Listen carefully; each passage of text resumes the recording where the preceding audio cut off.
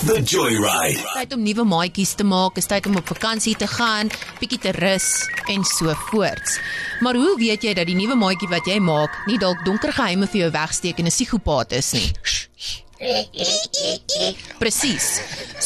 Soos wat arme Jared Leto uitgevind het oor Christian Bale se karakter in American Psycho.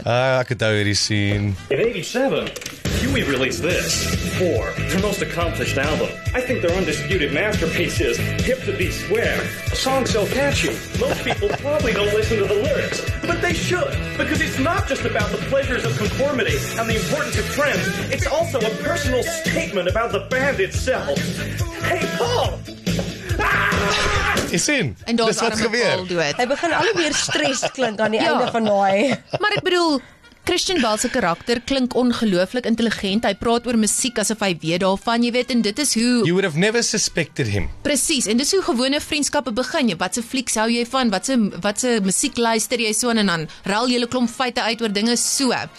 Daar is 'n artikel waarop ek afgekom het waar jy 'n eenvoudige raaisel aan iemand kan stel en dan kan seker maak dat die nuwe maatjie wat jy aan jou sy wil hê In jou circle of trust toelaat. Ja, is nie inderdaad 'n psigopaat nie. Okay, so hierso kom die raaisel. Ek gaan dit aan al 3 van julle stel. JB, jy moet ook luister.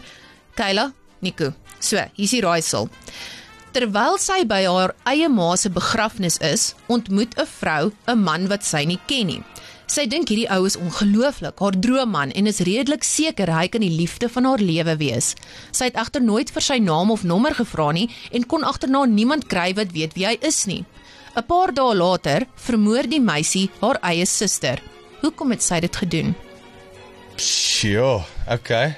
Nou, afhangende van watter antwoord jy gee op hierdie raaisel, hang dit dan af of jy psigopaat is of nie.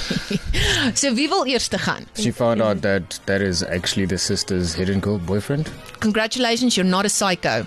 Kayla? Nee, wait, dis daai breek op my brein. Sy het na haar ma se begrafnis toe gegaan. 'n Dude ontmoet, love hom, wil hom leer ken. Haar ma se van natuurlike oorsake dood. Haar ma is van natuurlike oorsake dood, maar sy kan nie hierdie ou in die hande kry nie, so dan vermoor sy haar sussie. Hoekom? She was angry, come on. See, that's a normal human response. For not inheritance. For normal human response, you're not a psychopath. Nico? Okay, hoekom het sy haar doodgemaak? Want sy het uitgevind haar sussie weet wie die man is en dit die hele tyd van wegsteek. En jy's ook nie 'n psychopath nie. Great, Dis wonderlik. dankie toch. Okay. We're all fine. How nervous were you guys? I was actually trying to get that psychopath answer, because I don't know what the answer was like. Is ek mal, is ek nie mal nie. Weet jy wat sou 'n psigopaat geantwoord Ja? het? 'n Psigopaat sou geantwoord het, sy het haar suster vermoor, want dalk sal die man ook na haar suster se begrafnis toe kom. No way. Maar dit klink bietjie psycho, ja. Dit is psycho. Dit klink nogal reg, ja. I would agree with that analysis. Are you ready? Let me take you for a ride. The Joyride is proudly made possible by Stadium Fast Foods. Quality, value, variety.